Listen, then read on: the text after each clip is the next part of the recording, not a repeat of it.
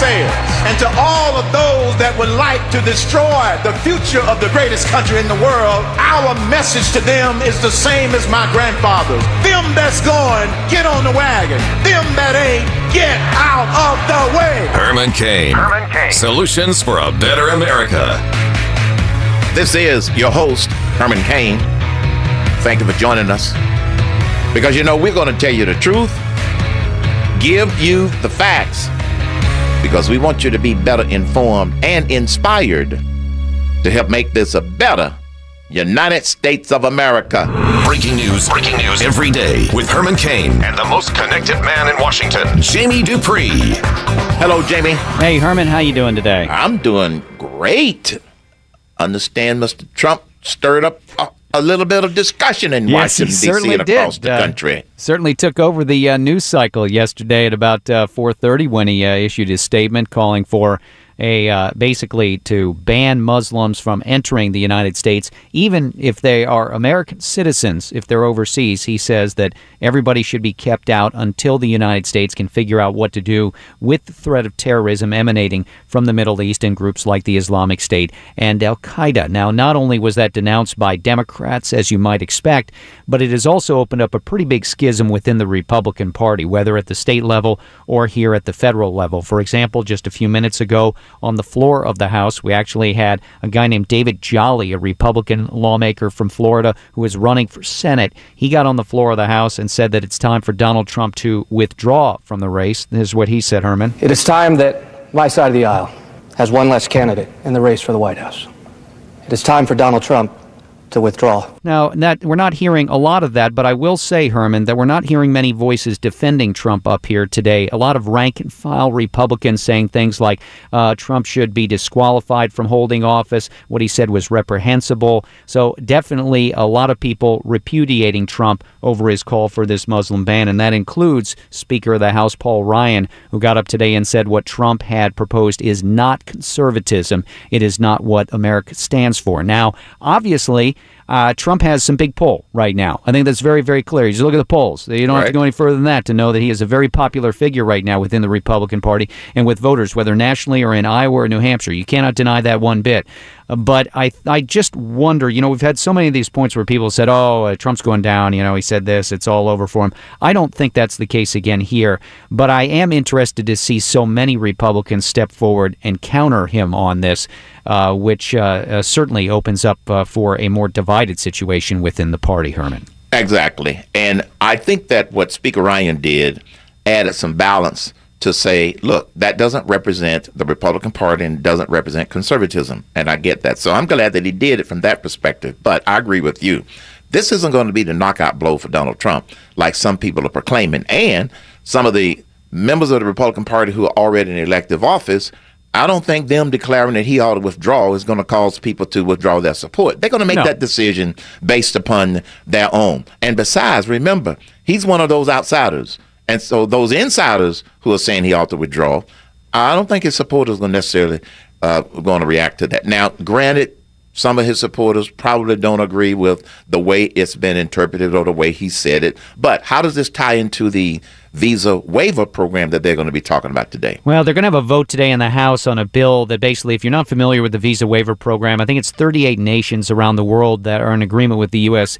It makes it easier for us to go to their nations and for them to come here for travel, whether business or pleasure. And you don't have to go through getting a visa and all the rigmarole and documents with that.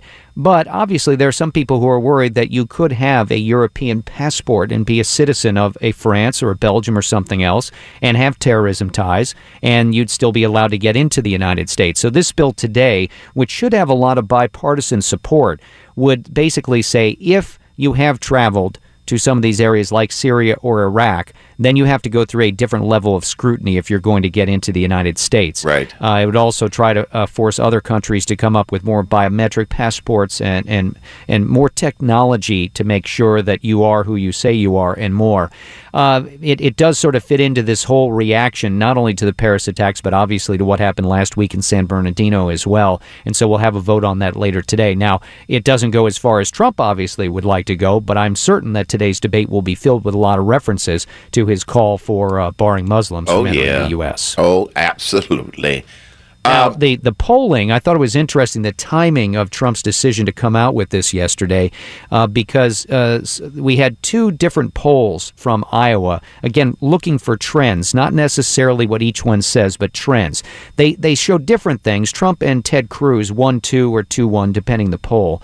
Let's just sort of ignore that, and we can see that Cruz is definitely on the way up in Iowa. I think all the polls show that. He's had a boost nationally as well. Marco Rubio coming up in Iowa as well. And again, more polling evidence yesterday that Ben Carson is dropping back. And as we've discussed, Herman, I think Trump just has that ability when you compare him to Ben Carson to distill the nation's sense, of the electorate into what they want in terms of action on foreign policy in a way that Ben Carson just does not. I think that's one reason why you've seen Trump perk back up in the polls the last couple of weeks. Yep, you have to be able to touch the hot buttons or the emotional buttons or the mindset, because people don't spend 24 hours a day following presidential stump speeches, presidential candidates, or politics, and all of this kind of stuff.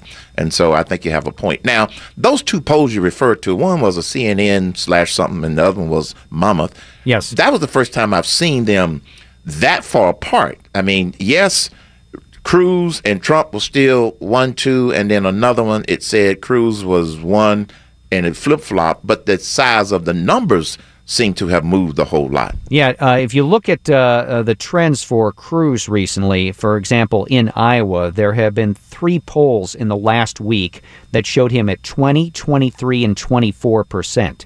Just go back a few weeks and he was at 10, 11, and 15. So again, trends, we're seeing a trend there. Now, Trump's sort of all over the place in the last 3 polls. 1 at 19, 1 at 33, 1 in the middle at 25. So, you can throw out the high, throw out the low, and look in the middle, and maybe that's about where he is.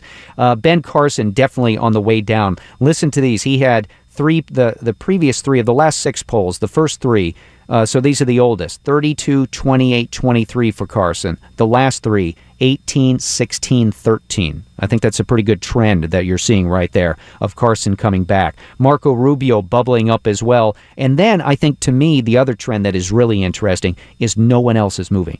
There's no rush from the back in Iowa. There's no Bush, Fiorina, or Rand Paul, or Christie, or Huckabee, or Santorum, or Kasich. No one is moving up in Iowa, just like nobody is really moving up from the back of the pack. If you're a horse player out there, we might call it the field, because sometimes, Herman, it used to be in the racing setups that they couldn't take bets on over 12 horses in a race. Right. So if there were more than 12 horses, you would just get them all together. They called them the field. I would almost say that you have to look at Bush, Fiorina, Paul, everybody else almost now as the field nationally, because none of them are moving. Now, there are 2 of them, Kasich and Christie, who've gotten a little traction in New Hampshire along with Jeb Bush, but nationally we just haven't seen that, and that's, of course, something to watch here, too. Well, Jamie, I'll give you credit for some narrative that I borrowed from you, and that is you look at these polls as trends, and you're absolutely right.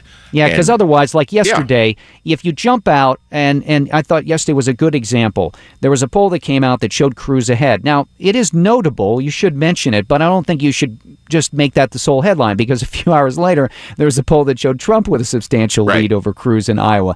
But again, I think if you look at the totality of the numbers, you can see who is moving right now. And frankly, Herman, we seem to be zeroing in more and more on a 3-man race in the Republican Party. Yeah. Trump, Cruz, and Rubio. With Carson, I just think that every day that we stay focused on foreign policy makes it tougher for Ben Carson to make a comeback. Just like on the Democratic side, Bernie Sanders, I think it's difficult for him to get traction. Today I saw some reporting from up in Baltimore where Bernie Sanders is today, and people were asking about, other issues, whether it was Trump or immigration or foreign policy, and his people said something like to the reporters, hey, stay on subject. We're going to stay on, what he's doing up here in Baltimore.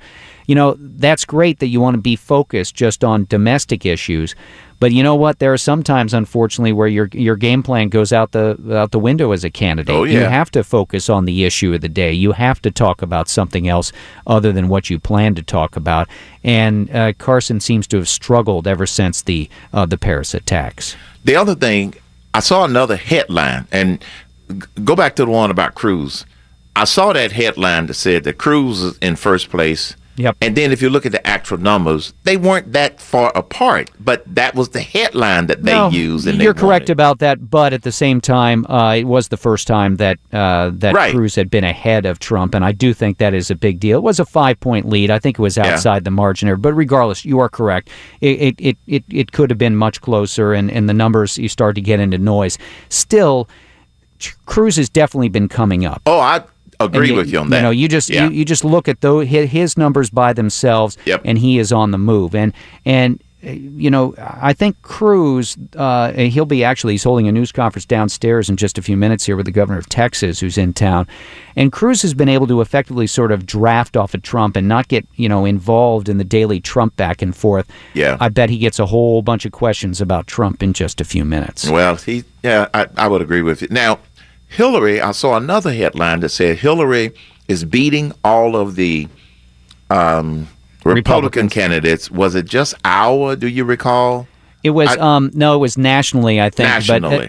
But if you look at those numbers, they've been all over the lot too. Right. Some polls show all the Republicans beating Hillary. Some polls show Hillary beating. So I don't know. I look at it this way, Herman. We shouldn't even think about those numbers until both parties have a nominee. Yeah. Then we can worry about, because, frankly, there are some people who, if you ask them, well, is it Hillary versus Rand Paul, they might have a different answer on who they'd vote for than if it's Hillary versus Trump. Do you know what I mean? So take those with a grain of salt. But yes, they at some point in time will definitely start getting into those as well. And I would agree with that because of what I said earlier about they can be all over the place. So let's look for the trends, and I think that's a good suggestion. When we got one nominee from each party, then they might have a little bit more credence.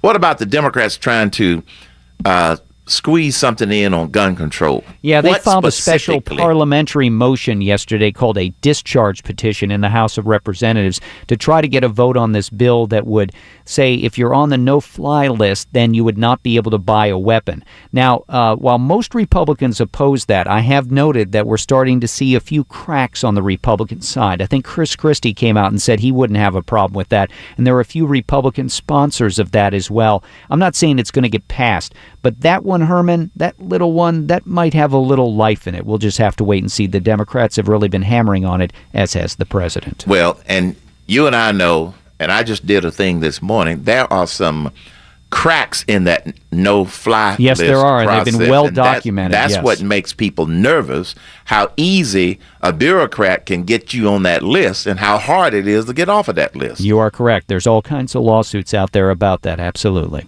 But Jamie, thank you very much. Oh, one last question. Oh, yes. Did you pick up the right kid at the right place? I get another chance to do that tonight, okay? I'll keep you updated. Now, Jamie, go to the right place and get the right kid, okay? I'll see you, buddy. You're listening to The Herman Cain Show.